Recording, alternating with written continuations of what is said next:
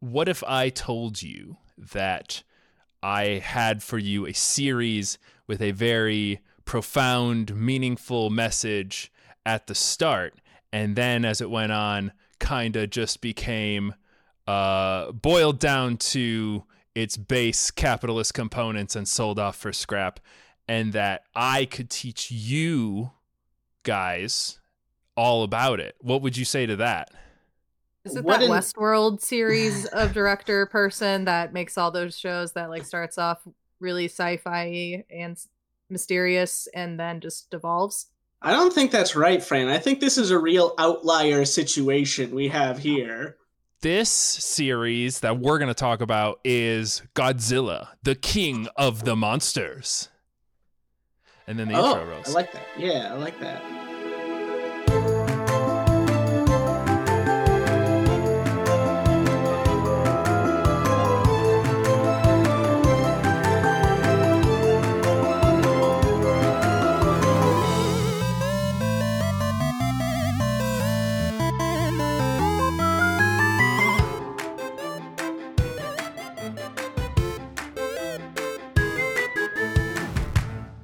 I was just gonna cut in here, and you know what, Fran? Why don't you just kick it off right away? What are we doing here? Why wait around? Not just interrupting you all. No. Why don't you just hit it off the bat, so then we can just kind of roll with it. You know, just have some fun. All right. Welcome to The Lore You Know, a podcast where some friends dive into the fantastical and often convoluted lore of media that we grew up with and love sometimes. And here to bring you the mostly correct facts about made-up things this week are me, Fran. Me, Ethan. And I'm CJ. I come to you once more as your humble lore master because we have important business to discuss. I do currently have a mustache, and I will be the first to say that this can be surprising if you're physically looking at me. Yeah. But don't worry, by the time you're listening, it will be gone again, like so many whispers into the breeze. So many whiskers in the breeze. Oh, Ethan, you came to come do a podcast. You brought the comedy today. That's excellent. Thank you. Because I am livid and excited. An angry mustache? Yeah, this is an angry mustache. I feel like a white man can sell anger better if he has a mustache. Right. And and like a split haircut down the center that like slowly gets more like frayed as he gets more exacerbated. Yeah. Exasperated? Exacerbated. Okay. Exasperilla. I feel like I have so much to talk about. It feels like it's been so long since we recorded, which I guess it has. I mean, it's before all the holiday season stuff, so it's been a long time that we've gotten back together. But we have decided to come back after the holiday, betwixt the holidays, with a big one, a series that has spanned 70 years. It is so big that people often separate it in the same way they separate Japan's different eras. Like it has seen with the emperor. It has seen many of the different eras of Japan, so they just divide out the movies by that. It is seriously. It's actually I love that. Actually absurd the amount of content that we have. But I'm excited to talk about it because we're going to have a lot of insight. We're going to have a lot of laughs. And, we already did a series about Japanese allegories for nuclear armament. So, like, who knows? We did do that. Like, we're going to already have so much baseline knowledge. We're finally going to be able to build. You know how sometimes you split yourself and you never really get a chance to, like, build any of those skill sets individually? Well, this time we are. We're just going to talk about it. I truly think that my base knowledge for Godzilla, like, percentage-wise of, like, knowledge of it is higher than my base knowledge of Christianity. Okay. Yeah. That actually that's a good like barometer, right? Like that. Yeah. If you aren't religious, what else is there? There's kaiju fighting, right? Yeah. Okay, I can buy into that. So just to set the stage a little bit here, what we're talking about. I believe the first Godzilla movie was in 1954. It was titled Godzilla, and it was an analogy for nuclear war. Obviously the bombing of Japan happened in 1945. And throughout the 50s, the United States and Russia were constantly performing nuclear tests for science reasons, but also just to show off to each other. Science reasons. Yeah, just to be like, look at how big our explosive goes off. And a lot of those tests were in the Pacific Ocean, for those who don't know. They were trying to see which side had the biggest phallic-shaped explosion at the end of it. Mushroom shape sometimes. Pretty interesting, though, that the most powerful bomb makes a big dick. Though makes you think that, doesn't it? Makes you think that's a naturally powerful shape. That makes me wonder. Then why do you have to do No Shave November to bring awareness when you could just drop bombs? Well, they do that too. Yeah. Oh, okay. Speaking of, today's a great day. We're recording on Henry Kissinger is Dead Day, so that's very fun. Pretty neat. That's fun. Can you help those in the audience who don't have the historical knowledge and hasn't heeded our warnings to go watch Crash Course? He's basically a war criminal who expanded the Vietnam War and included neutral countries like Cambodia and just did a bunch of genocides there. He didn't do them personally, but he signed off on them. So. Also hated the Godzilla series. Right. Yeah. truly a bad guy. He said, I didn't like them. They were all in moonspeak, he said, whatever that means. And I'm glad he's dead. So that's great. So I'm feeling great. Everything's coming up Team Us. And now we get to talk about Godzilla and all of the many twists and turns that this series takes. Fran, what do you know about our charming protagonist for the series Godzilla? I know that Godzilla, once again, is an allegory for the devastation of nuclear testing on nature. Because we just said that. Yeah, right? But I knew that before, because I'm pretty sure if you rewind to previous episodes, I have referenced it previously when we talked about nuclear holocaust. But it's fine. The Godzilla monster, Kaiju, comes from the ocean. I have to make sure I'm not getting it mixed up with Pacific Rim, because I think Pacific Rim is where the kaijus come from the Mariana Trench, which is probably not where Godzilla comes from. Godzilla fights a lot of monsters like Mothra. Yep. And King Kong. Yep. And Mecha Godzilla. I know that because there's a keychain of that hanging in our kitchen. Nice. So yeah, and there's some fighting going on, and it's a great time. Okay, yeah, that's great background knowledge. I'm not gonna ask Ethan because he's a dweeb who likes giant mechs, so I'm sure he's seen a lot of at least adjacent stuff. Pretty rude. But don't worry, Ethan. I got a few little surprises down the line. I think you're gonna like as well. So I got a little something for everyone this episode. I'm a cheeky little trickster this time.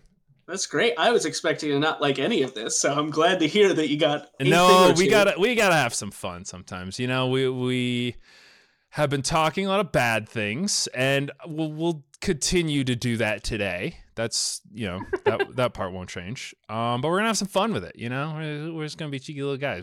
This will be like, oh, which episode of The Lore You Know should you watch? And they'll be like, the Godzilla one. That one's fun and cheeky. CJ has a mustache. It's great. From my research, and these are just rough estimates because it's really hard to pin down, there's no less than 33 movies that were filmed by the Toho studio in Japan, and no less than 6 American movies that were filmed in Hollywood. Are they considered canon? We'll get to that, Fran. This is another great part about Godzilla. They don't give a fuck about canon, which at this point, that's great. Right. So you're telling me You're telling me they're not trying to create a singular universe wherein all of the series is canon? Well, Like the Dooku. I wouldn't say they're not trying to do that. But Right, yeah. we'll get there. We're still in the 50s right now, so let's. All right, that sounds like a way better place to be. All right. Let's travel. Yeah, I mean, as long as you're a white man. All right, let's go then to that original Godzilla film, which is going to lay a lot of the groundwork for, at the very least, like what we should expect from a Godzilla film. And I would say a lot of the Godzilla films, at the very least, stay true to the heart of, at least the Japanese ones, will stay true to the heart of what Godzilla films are supposed to be. First off, apparently there is a lot of misinformation on the internet about the origin of Godzilla's name. Apparently, people said that it was just originally Gojira in Japanese, and American studios wanted to make it more like cool. So they're like, we'll call it Godzilla. And that's how we got the popularized name. This is untrue. This is a myth. Originally, the creators of Godzilla came up with a Japanese portmanteau, which they like to do a lot, of gorira, which is gorilla, and kujira, which is whale. And the idea was they are combining both the size and strength of a gorilla and whale. Thus, Gujira, and then which just became Americanized to Godzilla, which is the Japanese, westernization team just came up with that because that's basically just what the anglicized version of Gujira is. Okay, I can go with that. That sounds like, the terrible naming conventions that like Japanese stuff sometimes uses. There is also a myth, a legend, unsubstantiated, that there was a guy who worked at the studio who was like a big dude and he loved eating whale meat. And so they called him Gujira as like a gorilla whale eater guy. And then that sounds kind of rude. And then they basically liked that name, and so they made their giant monster that name. And then apparently the guy who they called that, he was like, "Oh, cool! They made my name into Godzilla's name. That's epic." That's apparently it's like a literal wives' tale. Like one of the wives of the producers, like recounted this story. It's kind of charming in its own way, but as a person who runs many D&D campaigns, who has to come up with fake names all the time, in my experience, I would say they probably had Gorira, and they're like, that's a pretty cool name. Let's make it more like reptile-y, though. And then they decided to merge it with whale, and then it sounded like Gujira, and they're like, ooh, that sounds pretty good. Let's just do that. Yeah. That sounds more correct based on Pokemon. So, in the story, the original Godzilla, the Americans and the Russians are testing a bunch of nuclear bombs in the Pacific Ocean, and all of this nuclear explosion disturbs the natural wildlife of the Pacific Ocean. And from the deep depths, it awakens something very ancient. It awakens Gujira. And they made a fictional island where he is first spotted, and then this place kind of keeps coming up whenever they do a lot of like nods to the original every time they make it. So an island called Odo Island, which is a fictional Japanese island, because in American cinema we make up cities in the Midwest that don't really exist when we need like a fake place to talk about. But I guess in Japan they just make up an island that's small, and they're like, yeah, it's Odo Island. It's Kanto. It's whatever. So on Odo Island, they spot this creature for the first time. For some reason, people really care how big Godzilla is at any given point. I mean, of course. So in this one, he is 50 meters tall, which is pretty big. What is that in American units? Yeah, that's nonsense. I believe it's like 160 feet, or maybe it's 140 feet. So it's like a 14-story building. Off the top of my head. Sounds accurate. There we go. That's a measurement I understand. Right. Skyscrapers. Yeah, us in the Midwest definitely know what a 14-story tall building looks like. We see a lot of those around here. I wish that you had done it in football fields, as that's my Yeah, can we have it tongue, in yards? A meter is pretty close to a yard, so about 50 football fields. No, not that. What? Oh, yeah, right. Half a football field. Half a football field. That's not that big. That's not that, it's not that big. It's not that big. Godzilla's not that big. What was the problem? I don't know. Unfortunately, at the time, Tokyo was mostly 13 stories tall. So he just something about that. They don't make buildings 13 stories tall. It's an unlucky number, or is it? It's a different one in Japanese. It's like different in Japanese. It's like 5 or something. They don't have a 5th floor because it means it's like 4. death. 4? Does it mean death or whatever? Yeah, she. Yeah. Also, Tokyo was pretty much razed to the ground during World War II because of the fires and such. There was a lot of I can't imagine firebombing. the buildings are terribly tall. Because of the Godzillas. It's been 9 years. It's been 9 years, and there's been the economic miracle in Japan, so they're doing fine. But just not more than 14 stories tall. Fine. I don't even know if that number's right. And the more I think about putting a 14-story building on its side, the less I'm confident that it is half a football field tall. Yeah.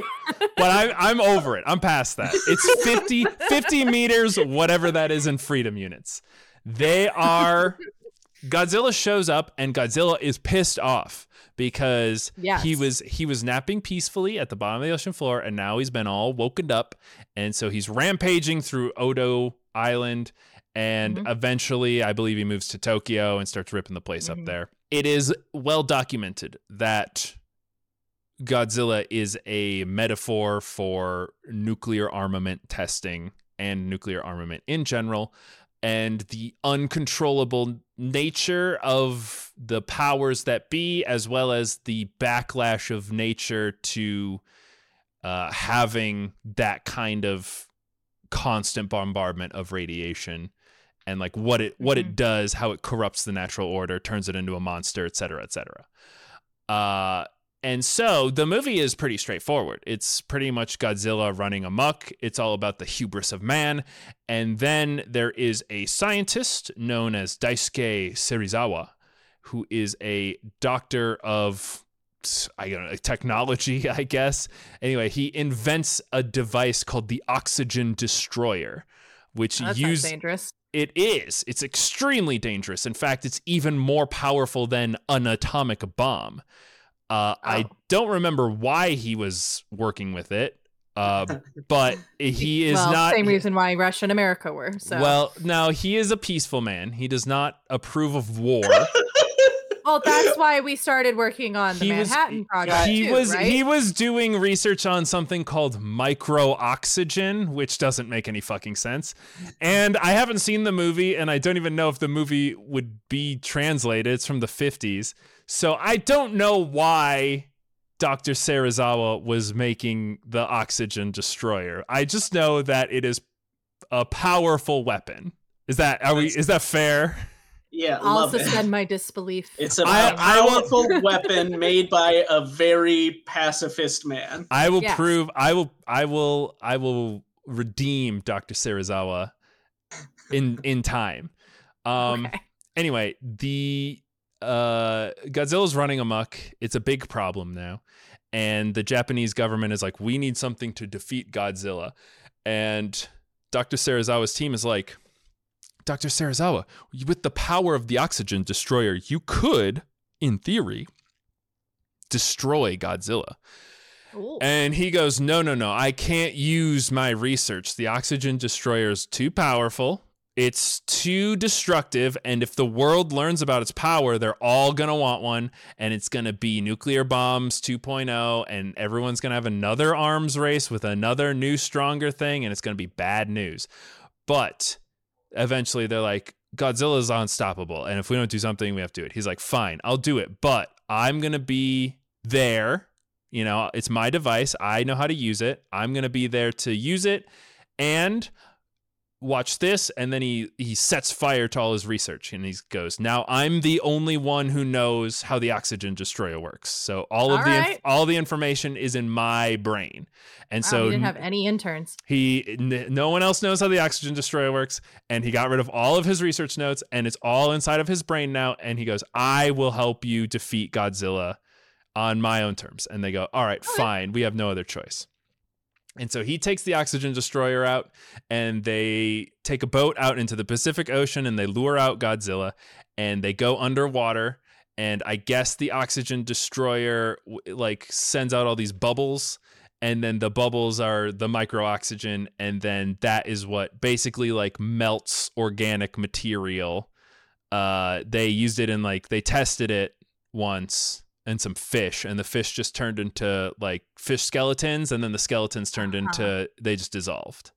I'm a little concerned if oxygen is what destroys organic matter. So I think just a little bit.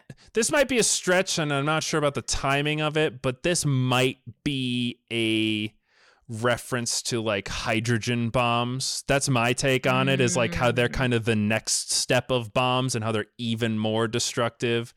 And hydrogen is like a gas, and they were just like, well, let's do like oxygen. What's another gas? That's a gas.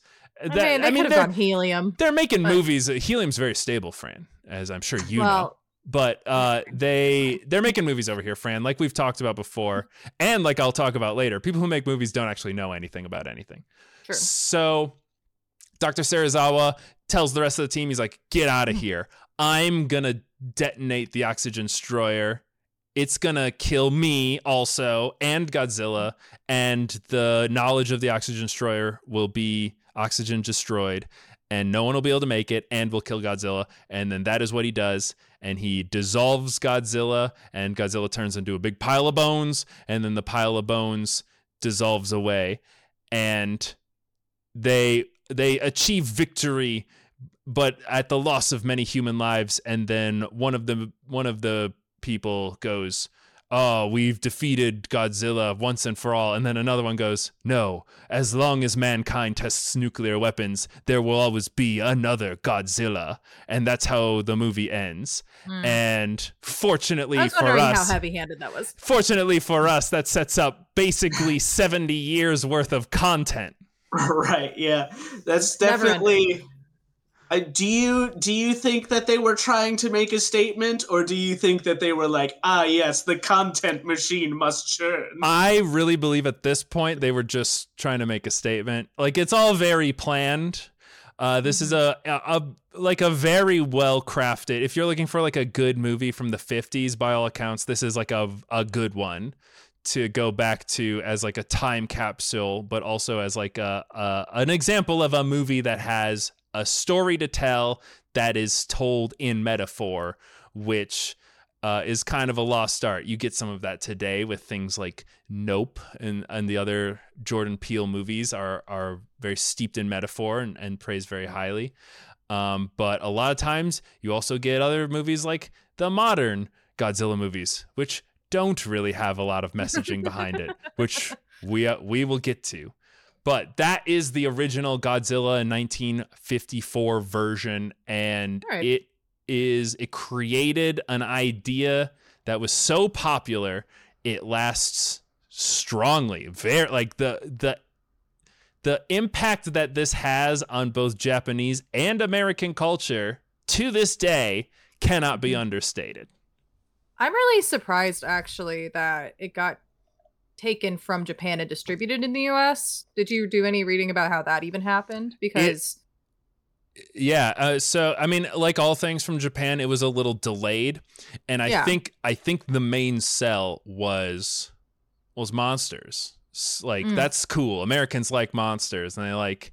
I do think that a lot of the nuance was perhaps lost on the American audience. Absolutely. On the American translation, right? Which is like super important, because one of the things I want to bring up too is I obviously really like Japanese media. Like I like anime. I like the movies that come out from there. I like a lot of the like culture things they have, and I'm always going to be ingesting that media as a person from the only country that has dropped a nuclear bomb and watching media from the only country that has had a nuclear bomb dropped in it. Like there's no, I'm aware of the disconnect that I have, and like everyone else should be too.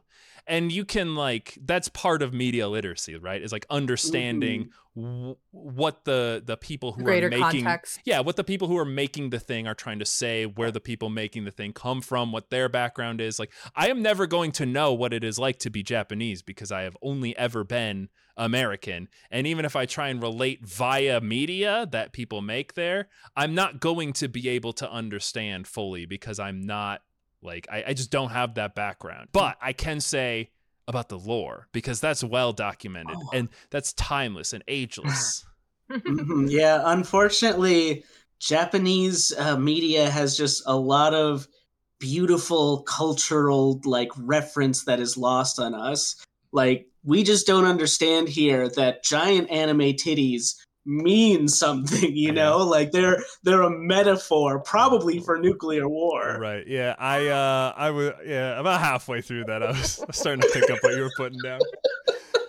We're going to go through some of the eras because I don't want to talk about, I mean, obviously we can't. We're only going to talk about this for like an hour. And there's just so much. But like I said, they are split into the eras of Japanese emperors that they had for a while. So the original Godzilla is part of the Showa era, which is Emperor Showa. Yep. And then that goes all the way up to his son, which is the Heisei.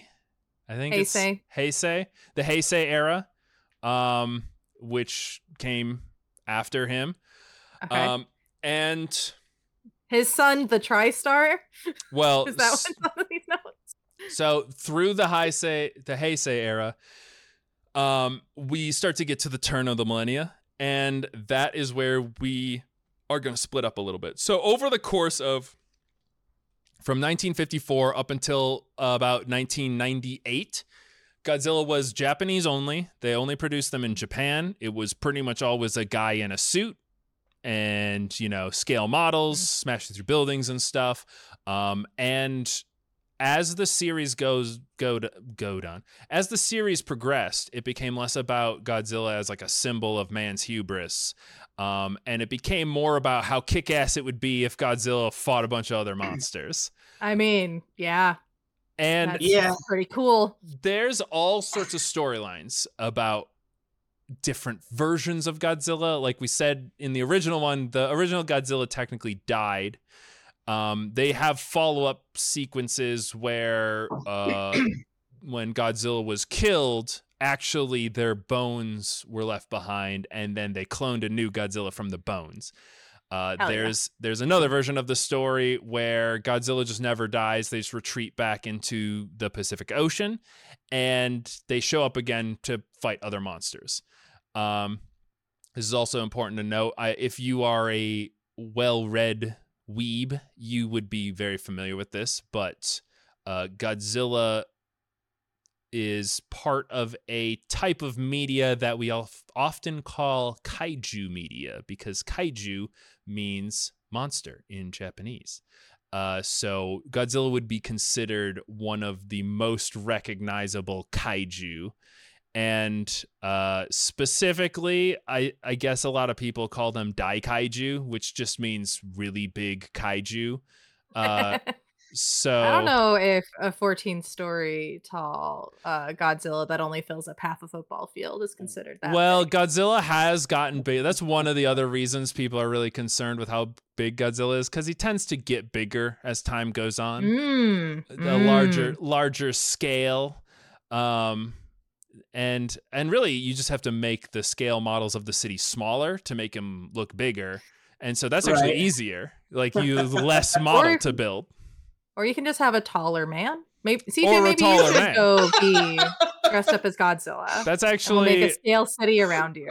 There's a high demand I think we could have for tall white gaijin to come over to Japan and play different kaiju you don't have because they're bigger, right? Yeah, and they don't care.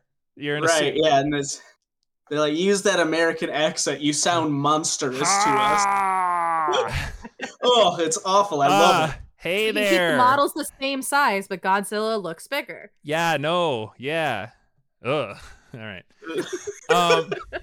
Didn't mean to step on you there. Oh, sorry. Oh, sorry about that. Excuse me. Let me scoot right past you. Well, and that's another good point, Fran, because as Godzilla progresses from the original movie through the Showa, through the Heisei era, he becomes less of a unstoppable monster that is destroying Japan to a not really protector, but like the kind of lesser of two evils a lot of the time. He's like he just likes to fight other monsters. He's not as interested in destroying Japan as he is in fighting other monsters. Okay. So he's kind of like, this is my turf to destroy. Right. Stop it. Exactly. This is my area. So he's kind of like, he's not the good guy. There are every once in a while like good guy kaiju that he will fight just to like be like, I don't care about you. But there's also like, there tends to be more eviler kaiju who are going to destroy everything. And they're like, what if we were able to lure Godzilla into the fight and then he will take care of our problem for us? And they're like, okay. And this is the like inflection point that I really want to get across, because we're going from Godzilla being the unstoppable force of nature that exists to punish mankind's hubris for what they've done to nature, to now mankind can kind of control Godzilla enough to deal with other threats, which is in a lot of ways the literal opposite thing. Like they're not able to just like control Godzilla, but they are able to like trick Godzilla into helping them against these bigger monsters. So and now we're seeding clouds. Yeah, exactly. Yeah. No, so now Godzilla has gone from being a purposeful metaphor for nuclear war to an accidental metaphor for capitalism. And Cold War, even if you could believe. So we get to the turn of the century. We're at 1998, and this is where the Japanese say, "All right, Americans, we like money, and you're going to give us some. So why don't you make a Godzilla movie? Why don't you make the 1998 American film Godzilla, in which Godzilla attacks, I believe it's New York City? I think probably. So. Yeah. And America was like, that's cool, that's great, we love it. We're going to redesign what we think a really good Godzilla will look like, keeping in mind that Jurassic Park, the movie, has already come out. Yes. Which now hearing Godzilla and thinking about Jurassic Park while you were talking already. Yeah, I feel like Michael Crichton definitely borrowed a lot. All right, listen to me. I'm going to talk a little bit about the old ones, because we're going to get out of the old ones, and then we're going to go forward. We're not going to think about them anymore. Okay. But they're really fun watches. There's a lot of spin-offs that are in the Godzilla style. One of Lizzie and my favorites to watch, mostly because we watch it through Mystery Science Theater, is the Gamora series, which is Gamora is a giant turtle who is a friend to all children. Hey everybody, this is CJ from the future. Lizzie heard me say Gamora like 15 times in this recording, and then afterwards let me know that I was saying it wrong and it's actually Gamora. So just want to throw that correction in there, and I don't know, be aware it's going to be wrong a bunch more, so don't at me or whatever. And so it doesn't give a shit when all of the adults are like dying to giant monsters, but if there's little kids in danger, Gamora will show up, and Gamora flies around. It like pulls its legs inside of its shell, and then rockets come out of its shell, and it spins around through the air to get everywhere. Holy shit. That's amazing. It can use this ability to fly through space, which is also very cool. Course. Godzilla and Gamora, unfortunately, have never met in cinema. It's like a DC Marvel situation over there. So like they're rival companies, the Kaiju companies. But a crossover between the two would be fantastic. I don't know if this podcast has any reach over in Japan, but if anyone who can make things happen, and they have a lot of similarities. Let's talk about some of Godzilla's powers. Obviously, giant reptile. to dispel another myth, a lot of people think that Godzilla's origin story is that he was a regular lizard that got radioactive wasted and turned into a big lizard. I think this is the plot of some of the movies.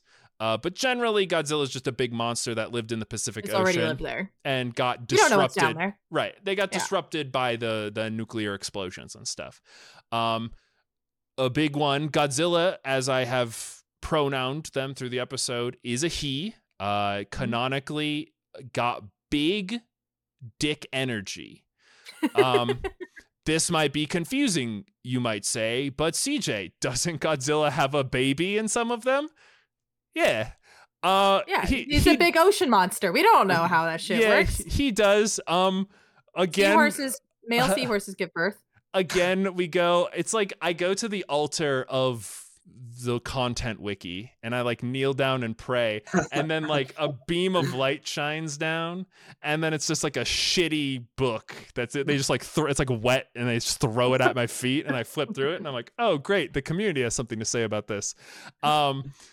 Apparently there's a thing in science, real science, called parthenogenesis, which is the thing where a creature can replicate itself without doing sex. Which from my understanding in nature is something that I think only female creatures do. They'll just lay eggs that are already fertilized with basically genetic clones of themselves, which is very cool. It just said on that wiki thing that you pulled up an egg or a sperm, I think. Well, I mean, at that point, it's neither and both, because it's just going to turn into a little baby. But it doesn't matter, because Godzilla is a woke king who can lay his own eggs with babies inside of them. So yes, Godzilla does have baby Godzilla at a certain point. And yes, Godzilla's a man, and he can just do that. This is also going to be important when I talk about the 1998 one. But let's talk more about Godzilla's powers. Godzilla is a nuclear monster. He feeds on nuclear energy. This means that he tends to attack nuclear power plants because it's like a big food source. Same with bombs. They try to nuke him all the time, and he just kind of slurps it up. So foolish. Yummy. Yeah, it's actually a good thing for him. In some of the movies, they nuke him to feed him. So it's just kind of like, okay, sort of, if you're trying to kill him, it's like a flawed plan from the start. How did Japan get their hand on nukes to feed him? Japan has nukes now. I mean, do they? There's a lot. I didn't think they were allowed to. No, they just can't have a standing army or something. Where would they put it, France? Such a small country. Why would you need a standing army when you have a bunch of nukes? When you have a bunch of nukes. Yeah, who's going to invade China? Oh, that's a little foreshadowing for the future. Finally, a very famous Godzilla power is Godzilla's atomic breath, which manifests as a laser lightning beam that shoots out of Godzilla's mouth and is often accompanied with Godzilla's back spikes, kind of like radiating energy. And it's very cool looking. It's very awesome. Cool. Godzilla also has the ability to do like what has been called a radiation pulse out of its spines, which has sort of a nebulous effect of shielding it or blasting things away or kind of just whatever it needs to do at any given time.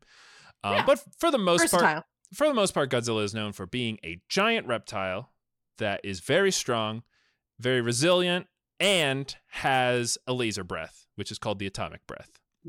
And can fuck itself. And can fuck itself and make babies. As needed. And it's very cool. As needed.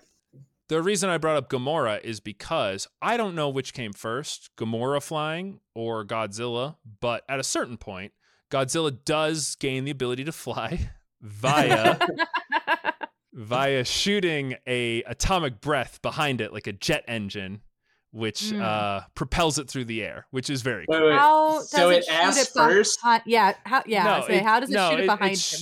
Well, he turns around. It's in front of him, but he's like he moves backwards. Oh, okay. He's like breath in one just direction. as Ethan imagined. And then he flies backwards in the other direction. Okay. Yeah, so he's like ass first flying. He is ass first, yes. Okay, yeah. Beautiful. Love it. That's nature. If you saw that in nature, you'd be like, majestic. Maybe there is a god. I think that's really all I had to say about the Showa and the Heisei Godzillas. They're really fun watches. They don't have a lot to say about society, but it is Godzilla fighting a lot of monsters. Where do the other monsters come from? That's a great question. Space? Yeah, so there have been storylines where Godzilla fights King Ghidorah, who is a 3-headed flying dragon. In the old stories, King Ghidorah is indeed a space dragon that comes to Earth to conquer Earth. Western dragon, Eastern dragon. Imagine he is sort of a Western dragon, but he has no arms. He's just got 2 more heads instead. Okay, so not like a cloud serpent situation. Not a cloud serpent. It's got a regular body, no arms, 3 heads, and a tail and feet. Yeah, okay. You know the 3-headed dragon in the new Zelda games? No. He doesn't look like that one. He looks like the 3-headed dragon in the original Nintendo Zelda I'm just gonna envision the Hydra from Hercules a little bit. Pretty close, but with wings. Yeah, precisely. And before Hercules cuts off his head to make like 50. Yeah, obviously there's not more than like. And he's golden. He's not purple. Ooh. Yeah, he's very cool. He's King Ghidorah. He's a king. King Ghidorah. King Ghidorah has some drip. King Ghidorah is it's King Ghidorah, in case you're wondering what I'm saying. Sometimes they just call him Ghidorah. But he is one of Godzilla's most fearsome foes. They often rival each other in strength, and their fights come down to the wire. He, I guess, conquered Venus at one point. I guess there was there's things on Venus to conquer. And Venus is fucked up over there, man, with that runaway greenhouse effect. Right. Rains diamonds. That was probably him. Crazy. Yeah. And this is one of the ones where he is the greater evil and humanity needs Godzilla to save them from King Ghidorah. Venus? Oh. Right. Yeah, basically. Basically. Yeah, no, so it's like on one end of the spectrum there's King Ghidorah, the 3-headed dragon from space, and then on the other end there's like a really big fucking moth, Yeah, Mothra. Yeah. Yeah, it's like such a big moth. Is it a cute moth?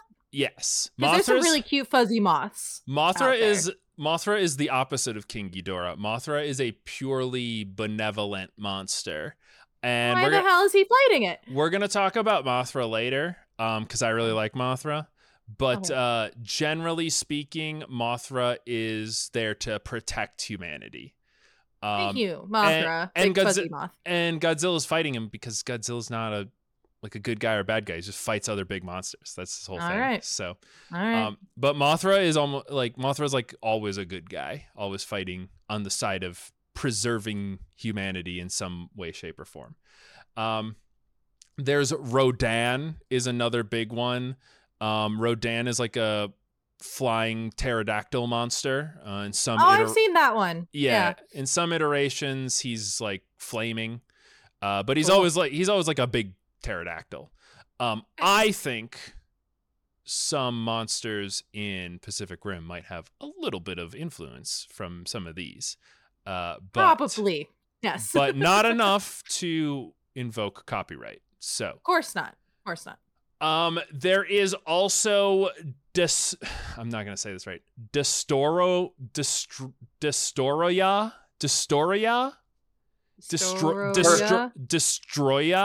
It's hard to pronounce. Beautiful pronunciation. No, you were perfect. Destroyera.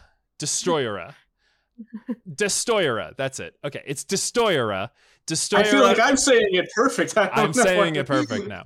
Destroyera is the original origin for Destroyera is all of the micro-oxygen in the water that originally killed Godzilla actually didn't fully kill Godzilla, and also it interacted with the crustaceans in the water. The shrimp in the water, and it mutated a bunch of shrimp to collect together to create a super being out of its small individual shrimp parts, and then that being coalesced together to create Destroyera. Does it just look like a big shrimp? No, it looks like a big, powerful dragon monster. Oh, okay. Yeah, it's pretty cool. That's cool. That one is notable because that, I believe, was one of the monsters that ended the Heisei era. That was one of the last big monsters that Godzilla fought, I believe. And then in many iterations, as you have already mentioned, Fran, there is some form of Mechagodzilla. Sometimes it's called Kiryu, but it shows up all the time, and every time it has like a different origin story because it's just a big robot that looks like Godzilla. I mean, it's great. In some iterations, alien species kidnaps Godzilla and does experiments on it, and then creates Mechagodzilla out of, quote, space aluminum, whatever the fuck that is. Hell yeah. Aluminum from space. From space, right? Yeah. And sometimes Godzilla isn't safe from abductions of aliens. There is a really funny scene where Godzilla is just plucked up by a big like flying saucer, and like the aliens just take him. That does sound funny. There are aliens almost. Saucer.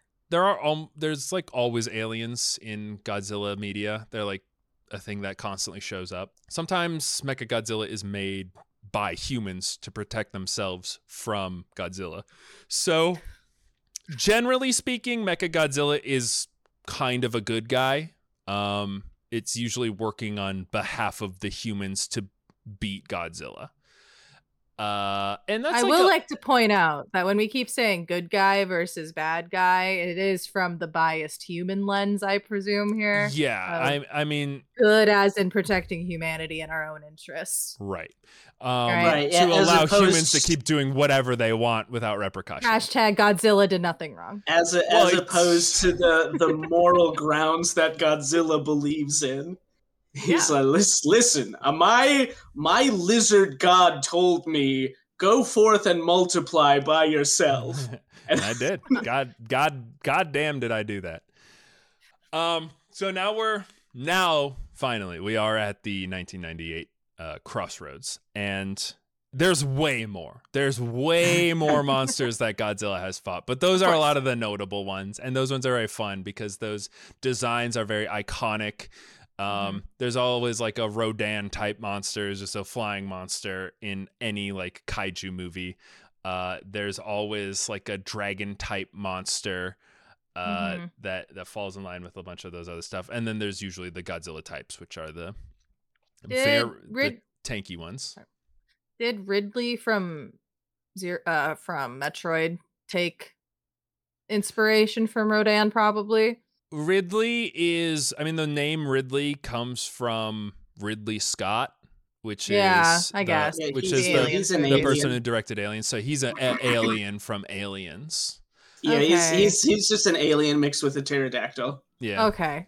I was just thinking pterodactyl Rodan, but it's fine. That's good, friend. You just wanted to tie in so that you could let the audience know to go watch the Metroid episode if you haven't seen that. Yeah, that's right. Know more about Ridley and Metroid, go watch that. So Japan is like, hey, America, go for it. We are going to let you make your own Godzilla movie. I feel like, wow, I'm surprised. A lot of faith. They gave money. They gave them money. Yeah, a lot of money. They paid for the rights. Oh, yeah. A lot of money, I'm sure. I brought up that Godzilla is a man because apparently this movie is completely forgettable and is, by all accounts, very bad. Godzilla in the movie looks like a giant T-Rex. They said that they modeled it after an iguana that like is standing on two legs, but it looks exactly like a T-Rex. And again, this movie came out in the time when Jurassic Park had come out and is the cultural zeitgeist, and everyone loves dinosaur movies, and they want to just put another dinosaur into a movie, and it just looks like a big dinosaur. Notably, there was a lot of controversy because Godzilla did not have his iconic atomic breath.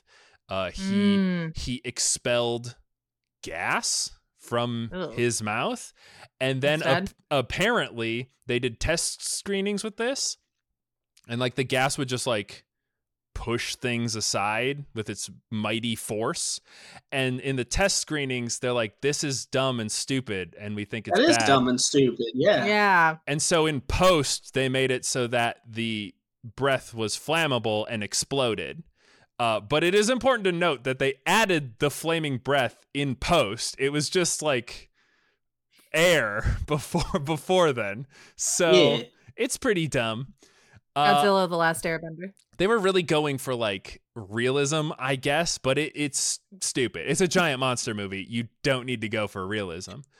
Who directed that movie? Good gracious. And a famous controversy is, I guess, and this is from the production team, this Godzilla is a 3D render. So it is entirely a computer-generated object. As people know who work in computer-generated objects, is you have to model the whole object pretty much every time you work with that kind of stuff, because you never know what angle the camera's going to see it from, and you just want it to look good from whatever angle, so that's fine. Apparently, when they made the model to this Godzilla, they gave it a quote, and again, I'm quoting here, female genitalia. So they female genitalia of what species? Well, so they said this is, and I'm paraphrasing a little bit, but this is pretty much from the source. They put a lizard pussy on this giant monster. Just like a cloaca? I call guess. That a cloaca, yeah. And I guess you don't really see it in the movie, but based on what they said, they're like, well, we modeled Godzilla as a upskirt shot. Because Godzilla lays a bunch of eggs in the movie. And so they're like, we made Godzilla have a big bussy, a big reptile bussy, and it's there. We modeled it. They said they modeled it. But if it's a cloaca, that's in both sexes. Correct. So how do we know it's female? Well, it's not female, because in the movie they say it's a boy.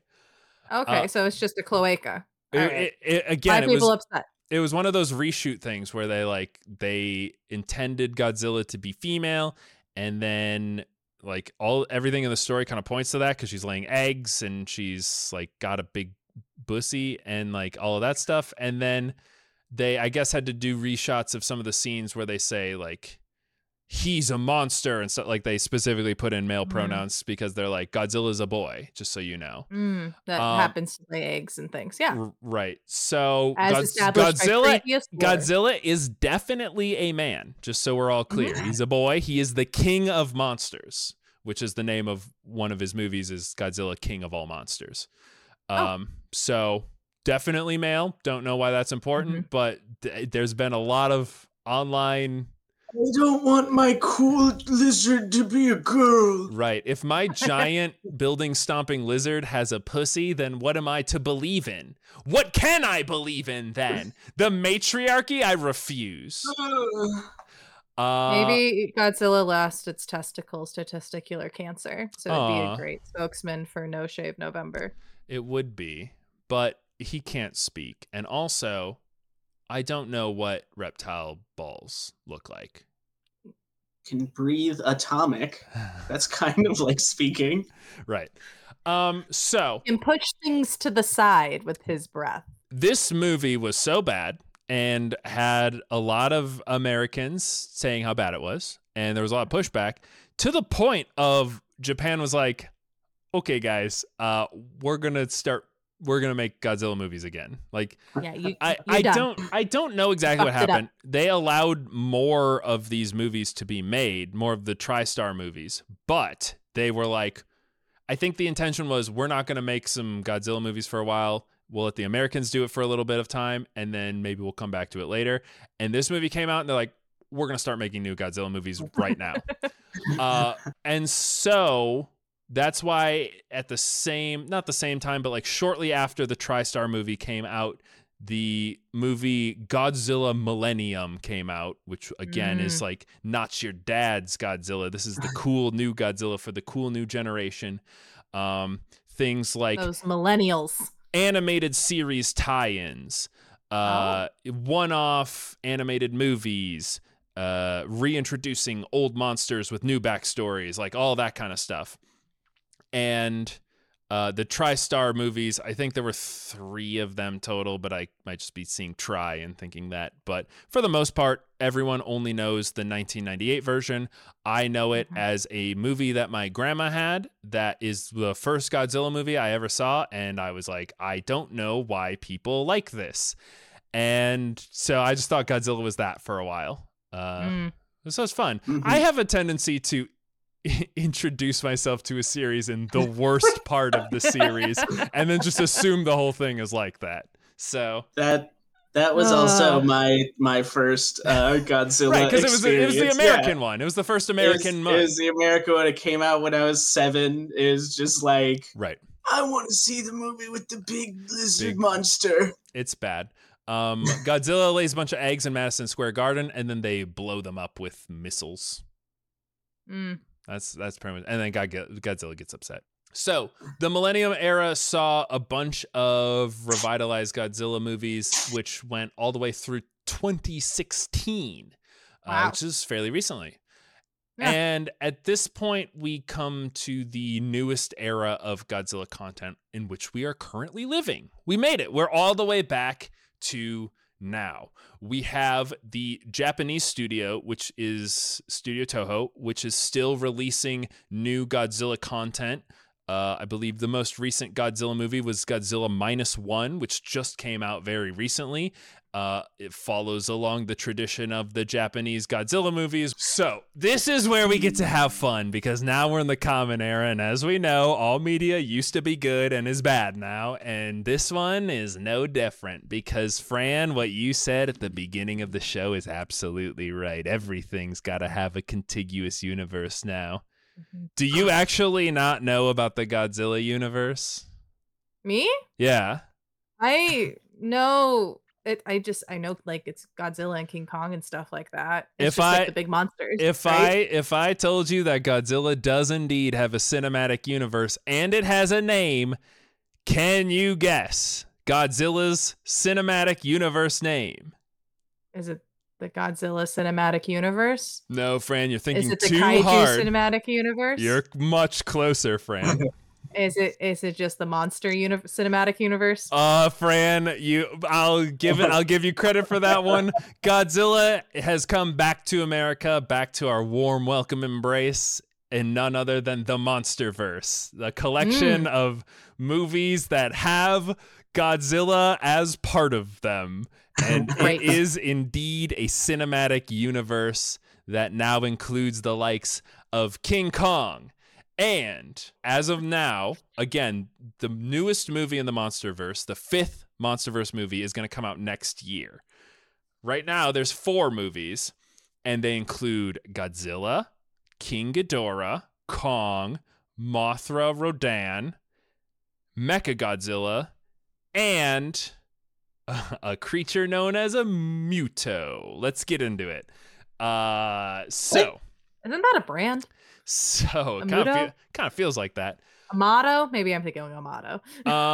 Also the American. So after the Millennium Era, the modern Japanese Godzilla era is called the Reiwa era. So that's what we're in right now. For Japan, they're still releasing stuff. Who has the rights to the Monsterverse here? Is it Universal? It's joint distribution between Toho and Warner Brothers. Oh, all right. There you go. Interesting. Yeah, whatever. So when's the Bugs Bunny crossover happening? Yeah, I was gonna say we're gonna have a Space Jam with Godzilla, please. What wasn't Kong? No, that's how I knew, because Kong was in the new Space Jam, wasn't he? He was in the background. Yeah, he was like with the. He was like with the Iron Giant. He was like with the Iron Giant. Yeah. Let's talk. I have to talk about the Monsterverse. I have to. I'm excited. It came. So you remember the dark cinematic universe, the one where they thought. The League of Extraordinary Gentlemen. Right. And Sean Connery. And then that failed, and they tried again to make that with the Tom Cruise Mummy movie where they fucked up the audio in the trailer. And then that was a non-starter again, and I for the life of me thought that was called the Monsterverse, because it was like with the Mummy. So did I, actually. Right, it was like with the Mummy and like Jekyll and Hyde and like yeah. I don't know, Frankenstein's probably in there. I don't fucking know. Probably. It's all those monsters. But no, the MonsterVerse is very successful and still going to this day. So, 2014 rolls around and Japan says, fine, America, it's been a while. It's been, 16 years since your first shot. We're going to give you another shot to do an American reboot of the series Godzilla. And if you do a good job, you can make a cinematic universe out of it. And they were like, all right, guys, we're playing. Hell yeah. That's the new hotness. We're playing for keeps now, okay? At this point, Marvel is making Boku dinero, and we're gonna be next.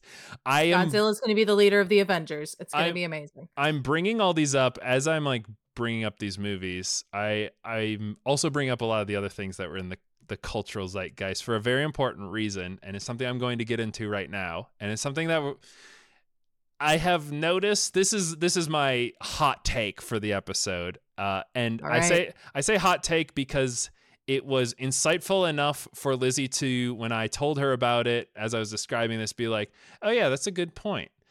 And no. And so I'm gonna. She usually every time you open your mouth, she's like, usually just like, "You fucking dumbass." But now, I was like, I was watching Godzilla. It's just called Godzilla, which is confusing, but Godzilla parentheses 2014. Mm-hmm. I was watching it yesterday for the first time. She was like, I think I've seen this in theaters and I think it's really bad and boring. And I was like, well, I'll be the judge of that. And it starts out really bad and boring. It's like so boring.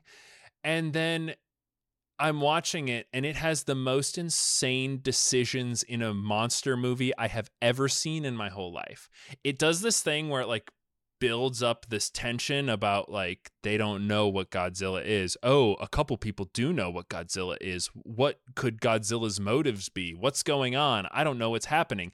And then there's eventually two big monsters and they collide for the first time and they literally take one swipe at each other and it cuts and immediately goes to the day after and like the wreckage of everything they've created. And I was like, wait, but that's the cool part. I was like, what? Are you? And Lizzie's like, yeah, I told you they just don't show monsters in this movie. And I was like, I thought you were using hyperbole. And she's like, no, they literally just don't show monsters. And then a second time they start in Japan and they like collide for the first time. And then they move to Oahu, Hawaii, and then they're like colliding again and the monsters start fighting each other. And for a second time, it is from the perspective of a bunch of people who are like hiding in a bunker and the like bunker closes and then it cuts to when they're already gone again. And I'm like, are you insane? Like they're not showing any of the monsters fighting each other. That's and then what people go for. And then I looked it up and I had an epiphany. And I think you're going to like this, Ethan, because this is very good. Okay. You know what basically one of my favorite movies of all time is because we've talked about it a lot. And I think that Pacific Rim is unironically one of the best movies ever made. Okay. And I know for a fact that Guillermo del Toro, the director of that movie, who only puts out bangers, by the way, banger after banger after banger, I know that he is inspired by the like Godzilla kaiju movies, like the OG stuff. He talks about how, I mean, whenever he makes any movie, he talks about how he's like inspired by the older version of that movie and how he distills that down and makes his movie based on that, but with nice modern sensibilities, but still keeping the spirit of the old stuff.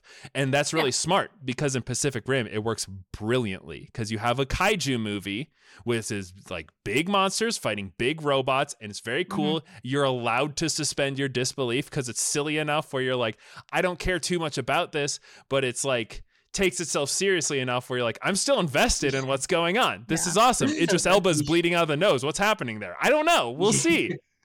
You could say that Guillermo del Toro's movies are analog, nuclear. Okay, no, but this is no, Ethan. You don't understand. You don't understand, Ethan. This is my exact argument because I think for Guillermo del Toro took all of the Godzilla movies and distilled it into the perfect Godzilla movie, which isn't a Godzilla movie. It's Pacific Rim. And then another movie came out before this 2014 reboot. Famously, a year before this movie came out, a little film called Cloverfield came out. And Cloverfield is all about a giant monster that attacks New York, but you almost never see it because it's a suspense movie. It's all about the drama, all about the human interactions. Hold on. Side note, before you get into your hot take, I'm sorry, you're building up. Do you guys remember the marketing campaign for that fucking movie? No, I was Do you remember, like, you were in college? Yeah, I was the most depressed I've ever been. Okay. But, well, just so you know, there was, like Easter eggs and stuff on the internet for Cloverfield for like 2 years before the movie came out. Yeah. And it was back in the day where you could have like websites with like Easter eggs and you have to like dig into the source code to find new things to like they call those ARGs now. What? ARGs, you don't know about Why that? are they called ARGs? You remember in I don't remember what it stands for, but you remember in Tunic where you have to like go to a physical website once you solve all their puzzles? Yeah. That's like a common thing they do in video games. It's called ARGs. It's when you like integrate real world. Usually they'll put like scavenger hunts and stuff and like physical like geocaches somewhere. Got it. Another big famous one that does it really well pretty recently is Inscription. That had so they actually like went out into the woods and like buried a case with a cassette disc in it. And someone went out, so like they figured out the clues in the game or whatever. Someone went out there and actually found it. It was pretty cool. See, back in the day, that would just be on 4chan, and it was the geolocation of like a dead body. Yeah, people still like to do that. It's just everything's so corporate now. Sorry, go ahead, go to your hot take. I'm sorry. That's okay. Cloverfield marketing was just wild at that time. No, it's brilliant because people remember that Cloverfield was really successful. I believe that they watched Cloverfield and they watched Pacific Rim before they made this movie. And they're like, everyone likes these. So what we're going to do is we're going to take a bunch of elements from each of them and put them into our movie. And then everyone's going to like this movie. So why do I have this theory? Well, one, they almost never show Godzilla. There's this big suspense, but the way that they made Godzilla is basically a one-to-one modern recreation of the original Godzilla with very little changes. Like a lot of the versions of Godzilla are like modified a little bit for whatever time they're in. This one is very close to the original. It's just all CGI. Okay. So they're almost never showing you the monster, which doesn't work for Godzilla because everybody knows what Godzilla looks like. So you just feel blueballed, like you want action and it's not there. Well, that's why the Cloverfield worked, because we didn't know it was a monster movie. Number two, it started being released. Number two, the original monster that they have for this movie, which is called the Muto, as I have referenced. I think, and this is, I haven't seen Cloverfield, but if I have, I still really wouldn't have seen the Cloverfield monster. But I've seen renders of the Cloverfield monster. The Muto from this movie looks a lot like the Cloverfield monster, in my humble opinion. It's got the like big claw spindly arms that like come down. It's got like a really big torso, but it's really high up, so you almost never see it. It's got like a really stout head that's close to its body. It's not one-to-one by any means, but it is real close in how it looks. Maybe they use the same like skeleton frame for the animation. Yeah, and it moves around kind of like that. The third and the most damning evidence, and I love this because this is how I know Guillermo del Toro's a genius, is that one of the Muto's power in the movie is that it releases an electromagnetic pulse which destroys all electronics in a radius around it. And one of the United States' government, this one's attacking the United States, by the way, because it's an American movie. Yeah. And the United States' government response to this is, we need to nuke it, but we can't use our regular nuke because it would just fry all the electronics on it. So what do? We make a clockwork analog timer that we attach to our nuclear device that will allow it to go off without electricity. So how does this bomb work? It's analog. Doesn't use digital technology, which is 1-to-1 the plot point in Pacific Rim where they're like, we need, and then, but there was more in that. Well, at a certain point, the bomb is like knocked aside by the monster because the monster eats radiation. It's trying to eat the bomb. They retrieve the bomb's damaged, and they're like, the bomb's gonna go off. This clockwork design that we put onto the bomb can't be disarmed unless our main character was some sort of bomb defusal expert who could defuse analog bombs because he was there when we rigged the analog bomb, which is how the movie ends, by the way. But he also doesn't defuse it. It just goes off also, by the way, but whatever. Anyway, but that was like the crux of the movie is like, we have an analog bomb that can kill this EMP giant monster. And I'm like, you bastards. Guillermo is rolling in, well, not his grave. He's rolling in his easy chair. He is... they took his beautiful idea, his genius idea. They turned it horrible. It's awful. I saw this part and I was like, okay, I know they're stealing from Pacific Rim. There's already been hints that they were stealing from Pacific Rim, but this one is by far the worst. There's like a moment where the Muto is like fighting and then he just grows big wings and flies away. And I'm like, that's from Pacific Rim. I saw that scene. So I'm very angry that they stole from him. I'm sure he's very happy that you're angry on his behalf. Guillermo, I am here to bat for you. I know you're a genius, and Pacific Rim is legitimately, unironically, one of my favorite movies. Okay, so CJ, you told me about some pretty crappy American Godzilla movies, but we were supposed to stay positive this one. Okay. Can you tell me about some fucking American Godzilla that rips ass? Yeah, all right. So I will say I little more enthusiasm, but okay. I want to point out, and I wrote this in my notes because it made me really angry, because it's not often that I know anything about anything, but this one... But it is often that you're angry. This one gets me a little upset because I think the moral of they were trying to pull from the original Godzilla, where the original Godzilla says, maybe atomic bombs are bad, both for the environment and for humanity, if you can believe. Mm-hmm. This Godzilla, I think, was trying to make a point also, but its point was more nuclear power is bad, or like just the prospect of nuclear stuff is bad. And the reason that I think it says this is because, well, the specifically, I said I wrote in my notes. Specifically, what I said in my notes is this movie doesn't know anything, because it doesn't know what the audience wants to see. It doesn't really know the story. No, they do, CJ. They watched Cloverfield and they watched Pacific Rim. And they put those together. Bryan Cranston's in this movie, and I will say, I do remember that.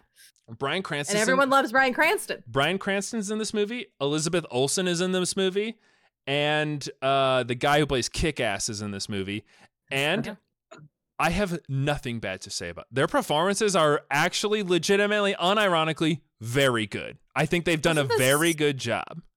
Wasn't this also at the peak of Breaking Bad hype too? Maybe. It was in 2014. So I don't know. Sounds about right. And Bryan Cranston is speaking very bad Japanese in this movie, which I like. I know he's a good actor because I do not know if he is speaking very bad Japanese on purpose or on accident, because he is like a white guy in Japan. So I don't know if he is just being... Did he make the artistic choice? I don't know, because his poorly. Or... I know this for a fact. His first line in the movie is when he's answering a telephone and he says "moshi moshi," and I know that if you speak fluent Japanese, you don't say "moshi moshi," you say "moshi mosh," because if you say "moshi moshi," you sound like a fucking dweeb. So I don't know. Maybe he's doing it on purpose to sound like a white guy who doesn't know Japanese very well. The fact that I don't know means he's a good actor. That's all I know. And Elizabeth Olsen is on the upswing. I think she's getting ready to do a bunch of Marvel Cinematic Universe movies at this point, and she is doing a very good job. She's playing a worried mother for both her husband and child. Very compelling stuff. No notes. I think she did a great job. The script, though, which is not their fault, is no good. It's so the thing that I got really angry about, I was getting more and more angry as the movie was going on because they were like setting up these big monster fights. They weren't happening. They start in Japan, and then this Muto shows up. Muto is an anagram, by the way. Acronym. There you go. So Muto is short for Massive Unidentified Terrestrial Organism. And I hate this because you just know that the stupid ass producers who made this movie were like, we're going to make a whole bunch of these. We want to make them like a science-y category instead of just like silly Japanese names or whatever. Because even when they introduce Godzilla as having the name Godzilla, they have the one Japanese guy in the cast being like, yes, we've known about him since the 1950s, and my people call him Gojira. And I was like, nice. That's pretty. That's it. That's cool. A fun little callback in that script. That's good. That's a good time. But like all the new monsters are like, oh, well, they're like, our scientists are observing them, and we're like categorizing them, and we call them mutos because we're the American military, and we do shit like that. And I'm like, just fuck off, guys. It's just name them cool things. What the fuck? I mean, the American military, famously unfun. Maybe very true.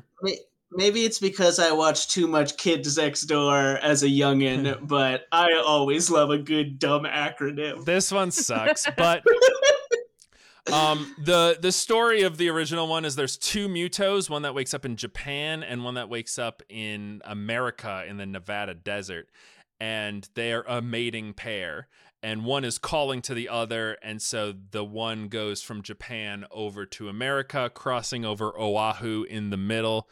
Our heroes are constantly like intersecting this in like super unlikely ways, and the main thing is that Godzilla hears the call between these two creatures and is like chasing after them. He wants to fight them. So it does set up in this first one. Wants to fight them. Well, what is husband and wife just trying to get it on. The lore that we know, what a cock block. The lore we know in this one that they set up for the rest of the series is okay. This one sorry, I have to take a breath because this is actually we're in prime lore territory right now. So in the ancient past, around 65 million years ago or so, the Earth was apparently very radioactive.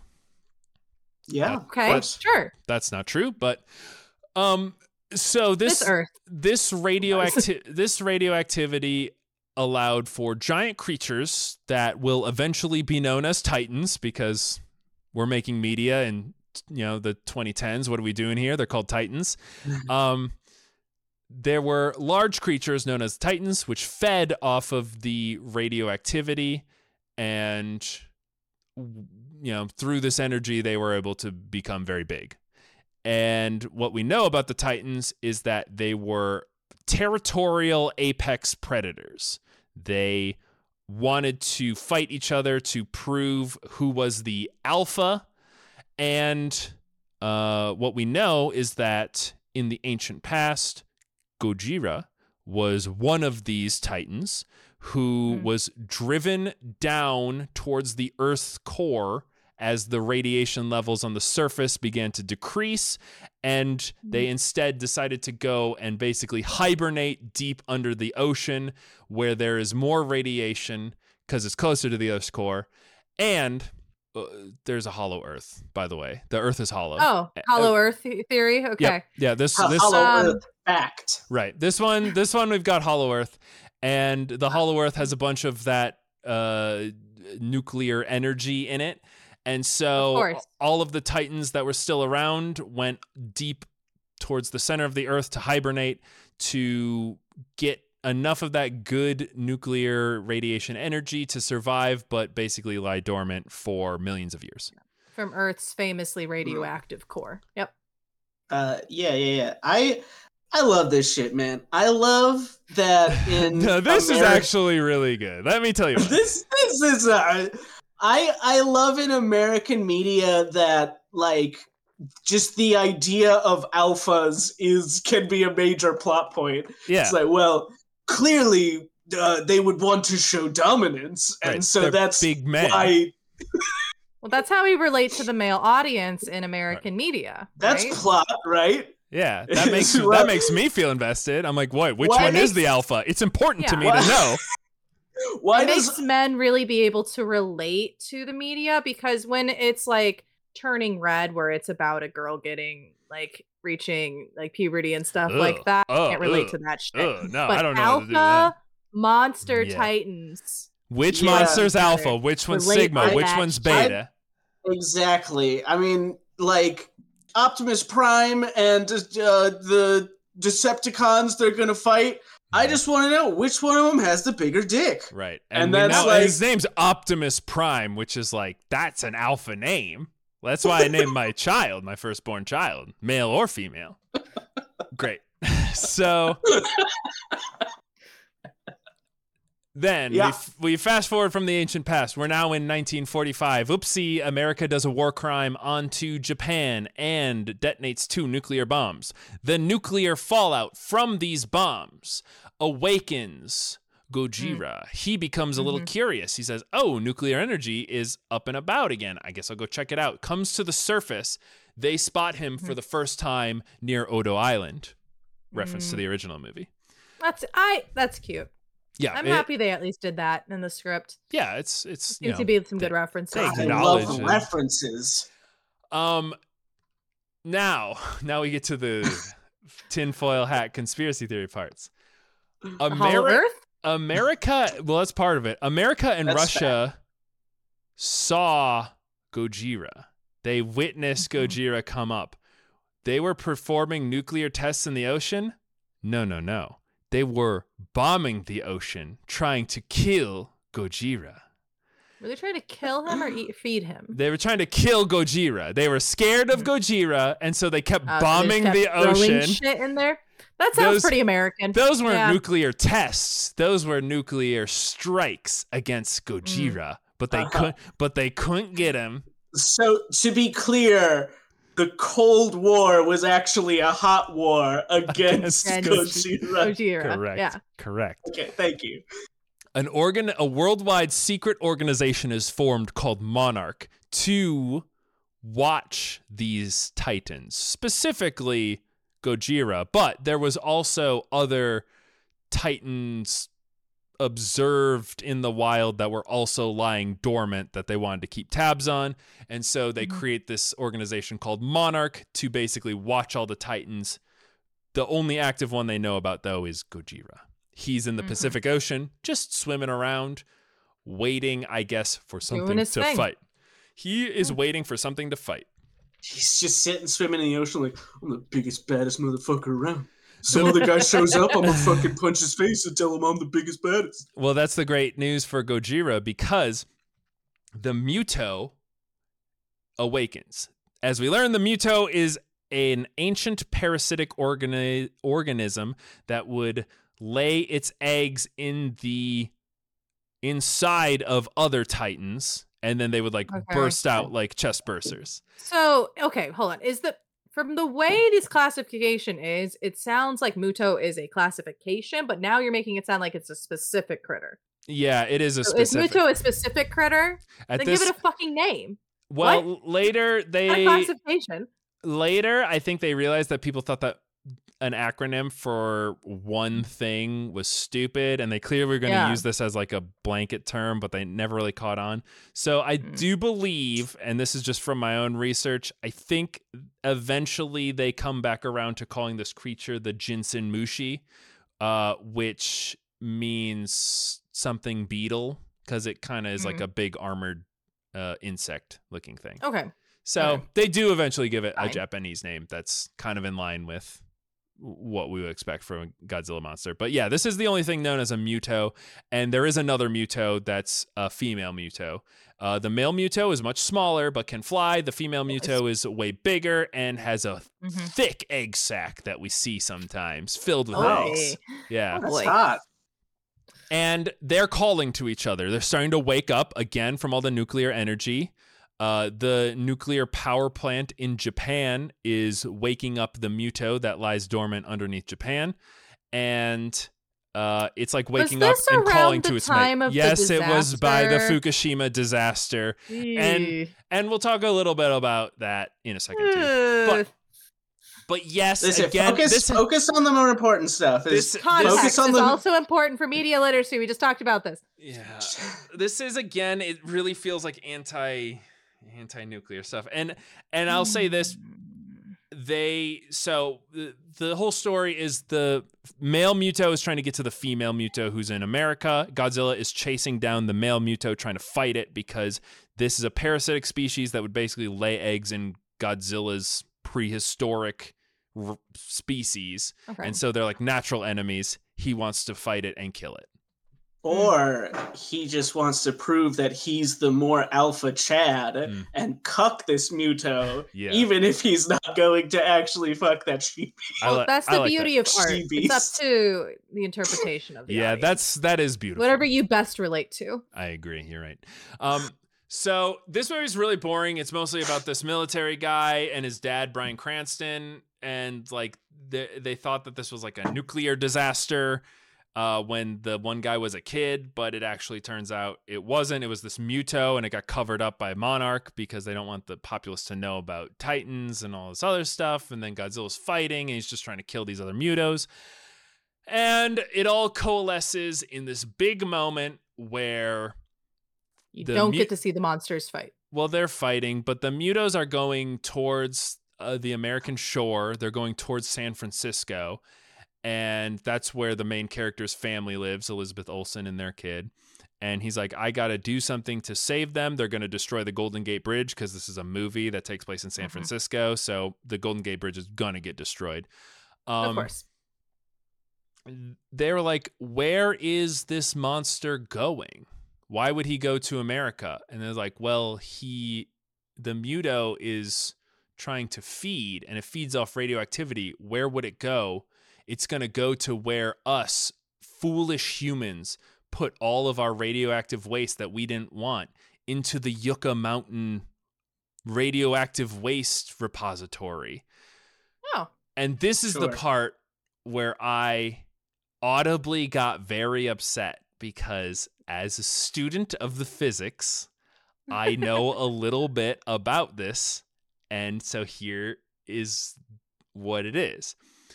I do know the Yucca Mountain radiation waste facility is a real place.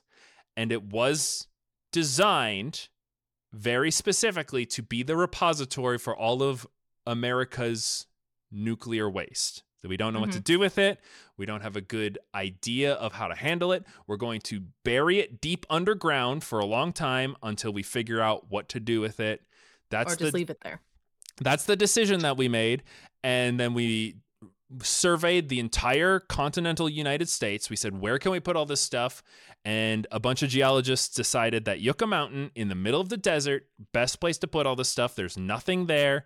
There's not going to be any problem. There's no earthquakes. There's no tornadoes. There's no storms. It's just like totally secure. It's going to be fine. We're going to build this multi-million-dollar facility here to store all of our nuclear waste. Great.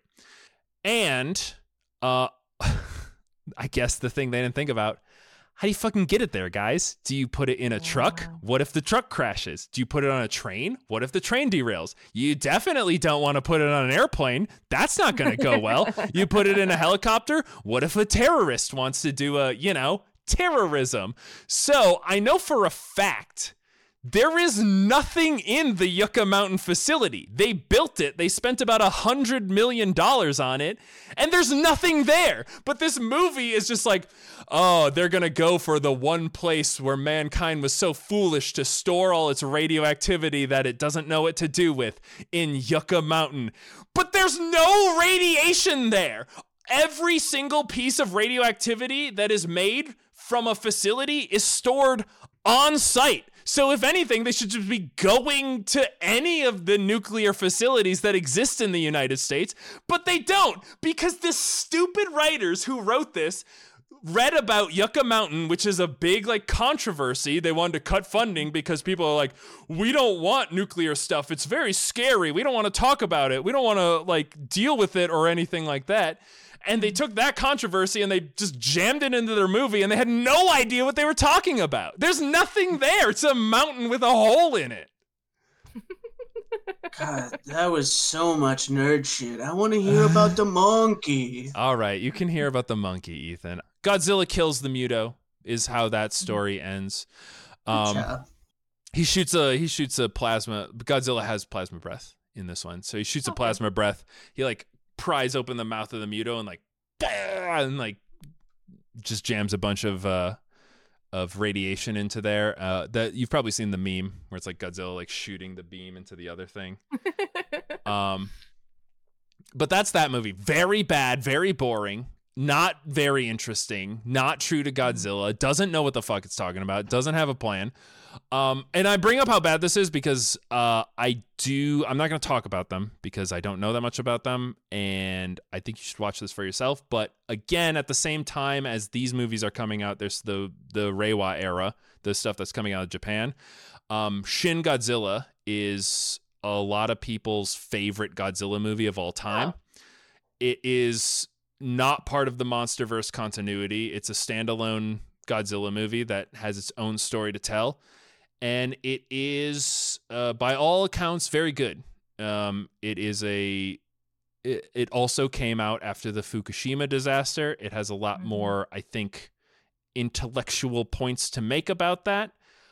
My perspective is, what are you going to do for electricity if not something nuclear? I don't think we should be afraid of it. I think we should research it more. But I know that it's a scary thing. Again, this is where I'm saying I'm from America, where we have not had a lot of nuclear disasters. People in Japan probably have a very different opinion, what with the bombings and the Fukushima thing. And so I understand, but I think that the Shin Godzilla movie is, by all accounts, a way better movie.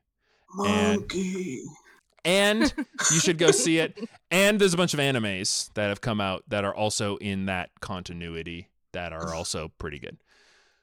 MonsterVerse, Godzilla happens. Afterwards, the movie Kong Island happens.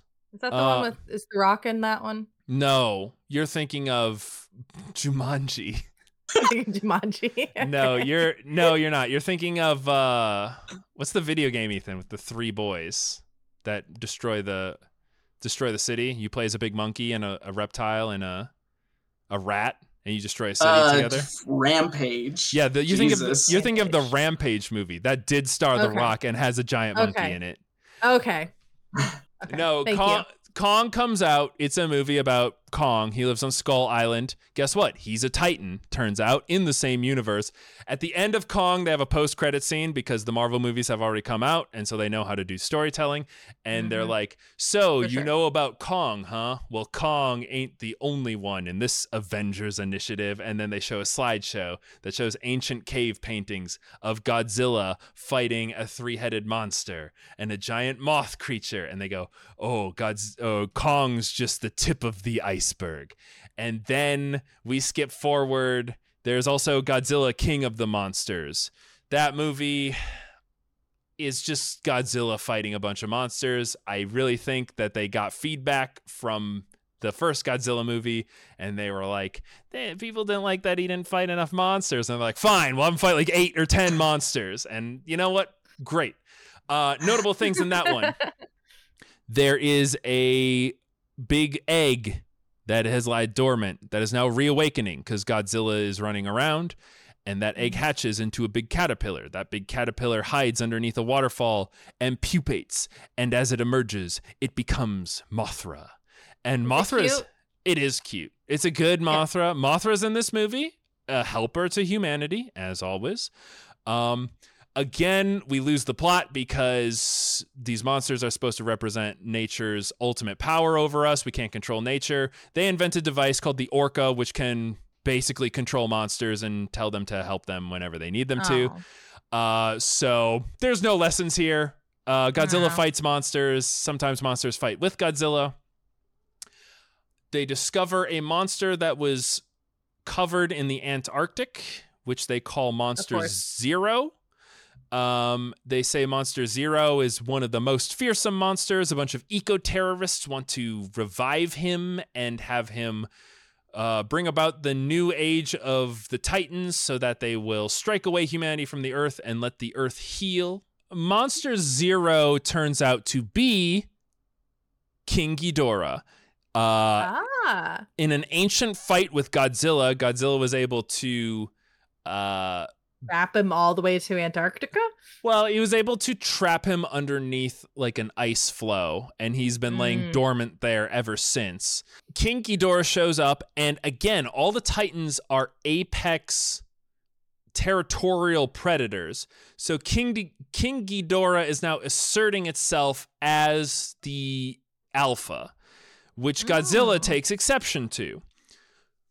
Basically how it works is Godzilla is king of the monsters, as is the title of this movie. Mothra is also known as queen of the monsters. She's cute. And she's loyal to Godzilla in this incarnation. Oh, interesting. She recognizes Godzilla's alpha authority, but the other... like any good queen would. Exactly. But the other monsters recognize King Ghidorah as the alpha, and so they are also fighting Godzilla. One of the monsters that wakes up was lying dormant in a volcano known as the Flaming Terror, which is... Rodan shows up also and joins the side of King Ghidorah, and they have a 4-way monster battle at one point where it's so we've got a turf war going on. Which exactly. It's Godzilla and Mothra versus Ghidorah and Rodan, and it's pretty cool. And this is another thing that's like lost in the Japanese versions of Godzilla and never really came over to America. They have a lot more like mysticism and spiritualism around a lot of these monsters.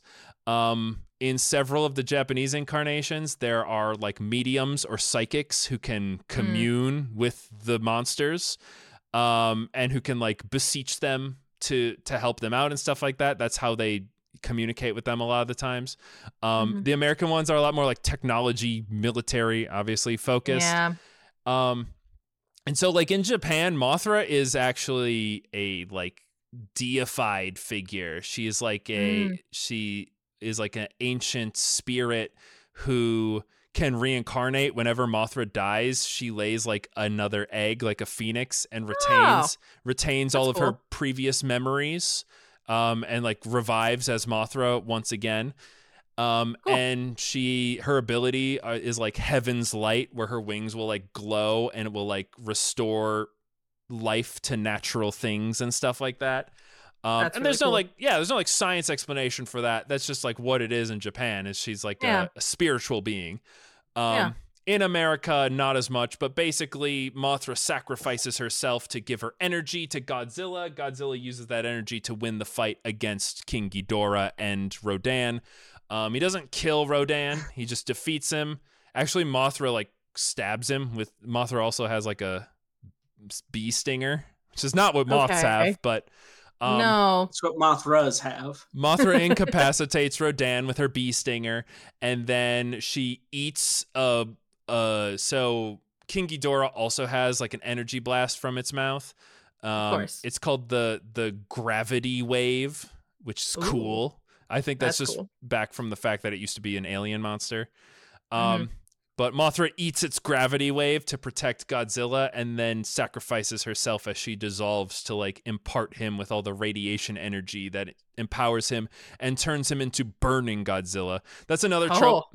That's another trope that Godzilla has, is every once in a while when he gets super powered, he'll become burning Godzilla, which is basically the same thing, but he is like red and on fire and is more powerful. Yeah. No, cool. God, the Japanese love having different power stages. I just immediately flashed back to Digimon, actually. Yeah.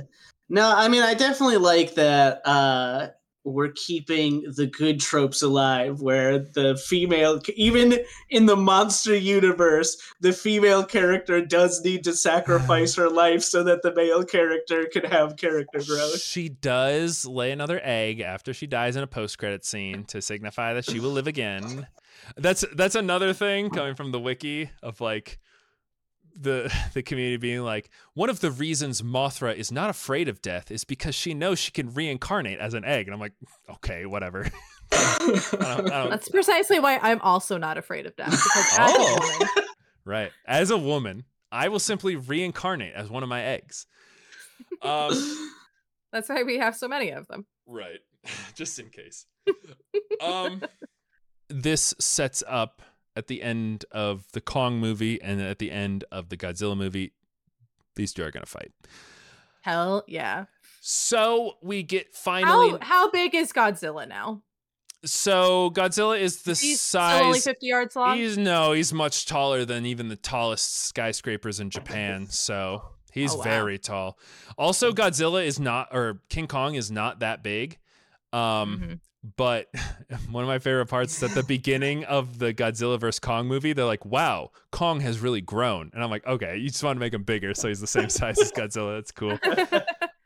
Yeah, well, he had to be small enough that he could hang off the Empire State Building without cracking without it, just like snapping it over. But now he could just like topple it over. He's way bigger. Okay. Finally, we get to Godzilla vs. Kong, Ethan, what you finally wanted. But there's honestly not much to talk about here. It's a pretty fun movie. I watched this one. I was enjoying it pretty much the whole time through. All right, CJ, there's not much to talk about in this movie. Could you maybe tell me, for example, how would King Kong best Godzilla's atomic breath attack? Listen, all right. I was watching this movie while Ethan was listening to me talk about it, and I was like, I feel like there were a bunch of producers in a producer room, and they're like, King Kong wouldn't win against Godzilla. Godzilla would simply use his laser breath and kill him. We're at Godzilla vs. Kong. They put King Kong in a big Truman Show dome, which is weird because they're still on Skull Island, which is where Kong lives, but they're trying to hide Kong from Godzilla because they know that if Godzilla senses Kong, he will come to fight Kong for alpha supremacy, and that's bad news. So they're hiding him in a Truman Show dome. Is Skull Island habited besides Kong? Well, that depends on how far back you want to go. Yeah, there's apparently some human tribes, some natives. Yeah, there's okay. I didn't watch the Kong movie, it's a but bad question to ask, Fran. In Godzilla, if it's not in Godzilla versus Kong, fight there, right? In Godzilla versus Kong, there's a girl who can't speak, but she can use sign language, and then she communicates with Kong. And of so course, she's like a native because she's a native Pacific Islander. And honestly, I'm just happy that for once they have a person who's in tune with nature that isn't just like an American Indian. So cool, it's a Pacific Islander. She can communicate with Kong. That's great. She's like a little girl. And they're trying to protect him from Kong. There's a bunch of conspiracy. I hate this. The one thing I don't like about this movie is they do the thing where they're like, I've been watching a Flophouse podcast, and in there they always talk about how they don't like it when movies validate the idea that there's a crazy person who's like, I know the truth, I'm going to ostracize all my friends and family, and then they are proven correct in the end because it just encourages people to think like that. And ever since they brought that up, I've also been noticing that. And this is one of those movies where there are several characters who are like, you don't understand. I know the Hollow Earth is real. I know that there's a conspiracy theory involving this corporation and the government, and it's all birds aren't real. It's and all they're surveilling us it's from the all government. And like literally one of the guys is a conspiracy theorist who has a conspiracy theory podcast, and he talks about how he needs to like shower in bleach and stuff to get the like government chips off of him. And he's like, I know this corporation is doing something evil, and then he's proven right at the end. I don't know if he's proven right about the bleach thing, but he's proven right about the government conspiracy thing. He's like, I don't drink tap water because it has fluoride in it, and the government uses that to keep us docile. And like the fact that they make this guy like know anything is like insane. It drives me crazy. But this conspiracy guy is like, this new corporation called Apex is doing something wild and is making Godzilla crazy. Because if you remember in the previous Godzilla movie, he's the savior of humanity because he killed the Mutos and then he just fucked back off to the ocean. So they think he's a savior, but now he's attacking places unprovoked. And they're like, oh, Godzilla's actually a big monster. Whoops, we were wrong. But it turns out Apex is doing science on a big machine, and that machine is sending out communication waves in the same kind of way that the Mutos were, basically saying, come fight me, bro, you little fucking bitch. And that's making Godzilla go crazy again. Also, they're trying to get to Hollow Earth separately. And Godzilla wants to fight Kong. He can sense Kong now. And so they're like, we got to get Kong to Hollow Earth. He'll be safe there. He'll enjoy it there more. And that takes care of our... Yeah, so he lives on Skull Island, which is apparently like it's the whole thing of like, this is what the Earth used to look like a long time ago. It's the perfect habitat for Kong. Before it's touched by man, yeah. And the same thing is true about Hollow Earth, except it's way bigger. So they're like, he'll have a bigger home. It's like a better habitat for him. And we're just trying to upgrade the zoo, you know? And we're just trying to give him more room to roam. And benefit, we don't have to deal with him. So they throw Kong into Hollow Earth. And then Godzilla's going crazy because Apex is doing all these experiments and it's like making him crazy and he wants to fight everything. Kong goes to Hollow Earth, where his ancestors came from, apparently. And his ancestors had built a large temple structure. They're big monkeys. What? Big apes? Big apes. And they built a big temple. And Kong picks up an axe from the floor of this temple. And he goes, ape together strong. And then he sees that there's a bunch of these axes lying all over the floor, and the axes start glowing blue, and it's corresponding to Godzilla using his powers up on the surface. And I was like, oh, the axe heads are made from Godzilla species's back spines. Scales? The ones that glow when he does his atomic breath. Okay. And so the ancient monkeys realized this, and they created tools to help fight against the ancient Godzilla monsters out of their own scales, because the scales absorb the atomic power. And so Kong takes this axe, and Godzilla, I guess, knows that this happened, and shoots an atomic breath down through the earth, boring a hole through the earth into the center of the earth, right next to where Kong is. Kong climbs out from the center of the earth, and he's got a monkey axe, and he's ready to fight in Hong Kong with Godzilla. And the two of them duke it out, and Godzilla shoots his atomic breath, and Kong holds up the axe, and the axe is absorbing the atomic breath, and it's powering it up, and then he smashes back into the head of Godzilla, and it makes a big explosion, and they're like, these two truly are equals. And then the scene continues, and Godzilla beats Kong. Kong is almost dead, and Godzilla is all beat up. And Godzilla has proven himself king of the monsters. But friend, what about all those experiments that Apex was doing? Well, I forgot to tell you, in the previous movie where Godzilla fights Ghidorah, he bites off one of Ghidorah's heads. Remember, Ghidorah has 3 heads. Yep, 3 heads. But Apex was able to retrieve one of Ghidorah's third heads. Head? Okay. And they took Ghidorah's head and they merged it with an AI and put it in a big robot that looks just like Godzilla.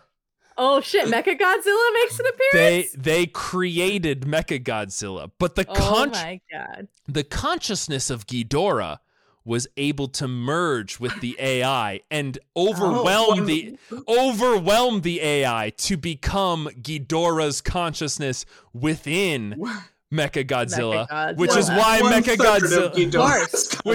Mechagodzilla was able to call out to Godzilla because he wants to fight again. Let's fucking fight. Also in the movie, they say Ghidorah was so big and had 3 heads, which means that the heads must have communicated telepathically. And so we're able to hook up the telepathic head to the giant robot to a Japanese man who is the child of a different Japanese man. I forgot to mention in the previous movie there was another guy who was named after the oh my god. In the previous movie there was a guy named Serizawa who's named after the original Serizawa. Who's named after the Serizawa from the original movies, and he is like, Godzilla will be our friend. He will fight the other monsters. You can't fight you can't fight nature with humanity. You must fight nature with nature, etc., etc. He sacrifices himself in the King of the Monsters to revive Godzilla by detonating a atomic bomb next to Godzilla in order to revive him.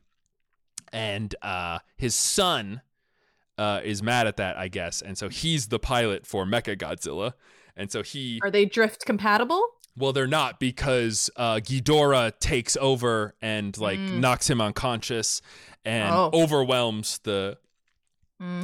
So it turns on its creator, the lead of Apex, and it rises out of the ground, and it's way stronger than Godzilla. It's like bodying Godzilla. It's also got laser breath, and it's just like kicking the shit out of it.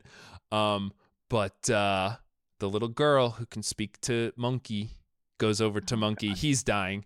And they use their ship. They have like a futuristic spaceship as like a defibrillator, and they like shock his chest, and it wakes up Kong. And the little girl goes, Godzilla is not enemy. Godzilla is friend. You must help him. And then he's like, okay. And so he picks up his laser and he picks up his laser axe. Oh my god. And then the Mechagodzilla is about to like kill Godzilla by laser blasting into his mouth like they always do. But right as he's about to, Kong jumps up on his back and like redirects the laser into the sky. And then he turns around with his big like spike tail, and he's gonna stab Kong in the chest, but then Godzilla grabs his tail before he can do it.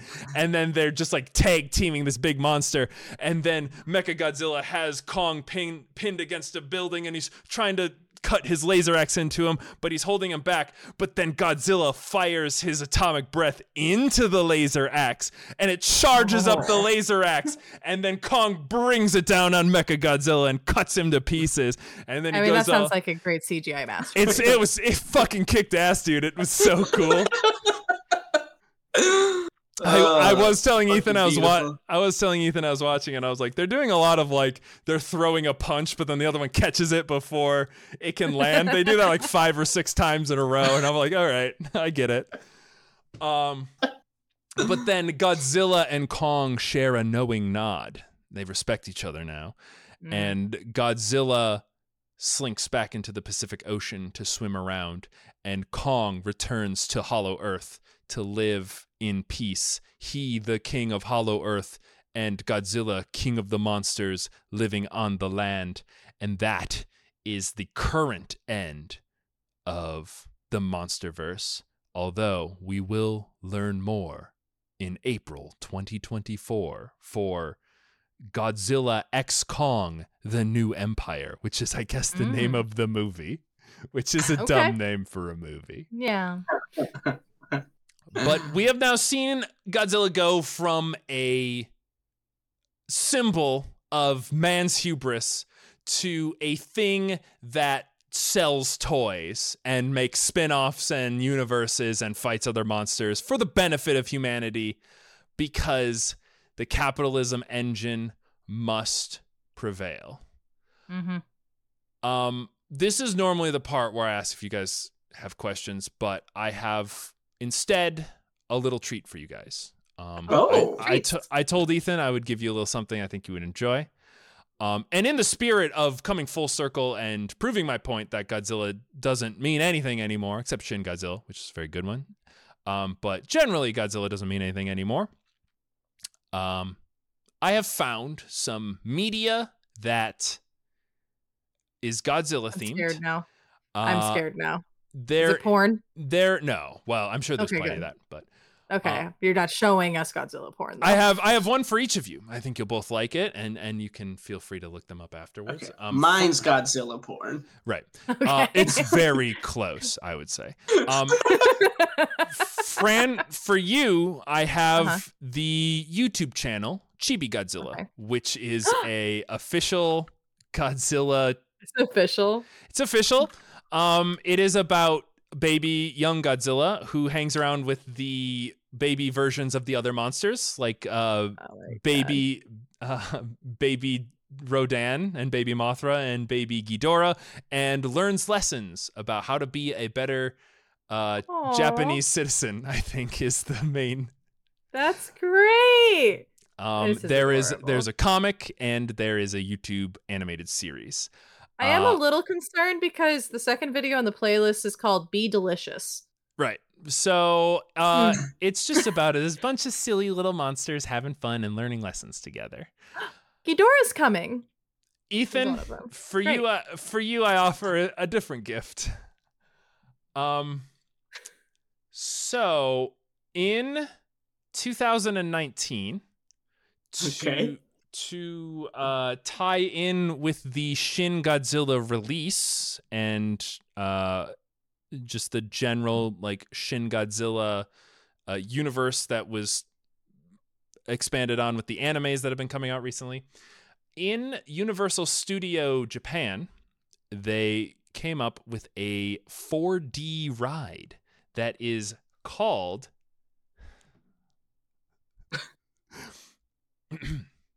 the name of the ride is called Godzilla vs. Evangelion, the real 4D. In which the rider enters an Eva from Evangelion. Of course. Maybe I should just let the plot synopsis speak for itself. Following the devastation of the second impact, Japan's capital is moved from Tokyo 2 to Osaka 3. The city's buildings are outfitted with turrets to defend it in case of another angel attack. Additionally, strange cosmic waves have recently been causing electrical disturbances throughout Japan.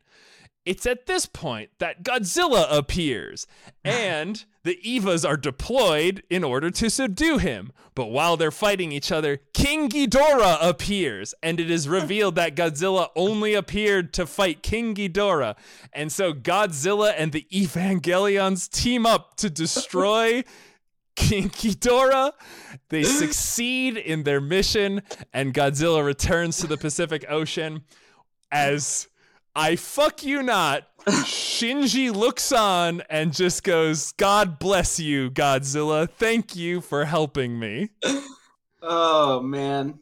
Asuka's sitting there. She's going, Baka Shinji, Baka Godzilla. The worst part about this is... Did they have to rewrite the plot because people didn't like the ending? This a couple times after they made the ride. This is first off, Rei Ayanami and Asuka are in. They're all. It's literally the cast of the whole crowd. Evangelion. The whole everyone is here. And the saddest part, it's lost media. It doesn't exist anymore.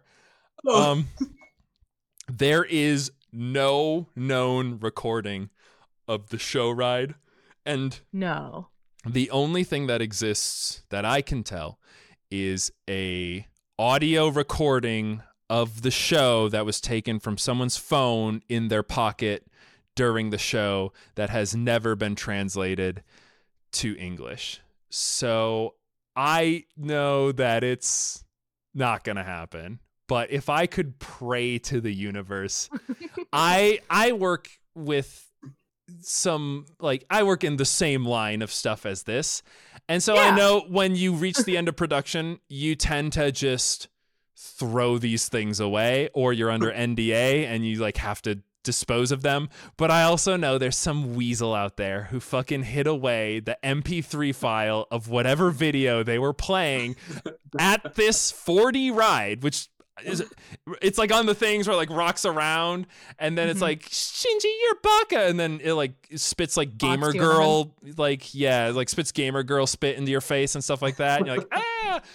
I know there's a video somewhere of this, and I need to see it. I need to know what I am so like, we're doing it so wrong here. I've been to Universal Studios America, and they had a Kong ride, but it, like, compared to this, oh my God. So that's pretty amazing. Also, the plot of the show, the 4D show, happens at Universal Studios Japan. So what I'm told from the wiki is that apparently you can see other rides, like Hogwarts Castle in the background of this fucking Godzilla vs. Evangelion crossover event. So, oh my God. I don't know. That's all I could find. That's all I've got for you guys. I hope that titillated your desires.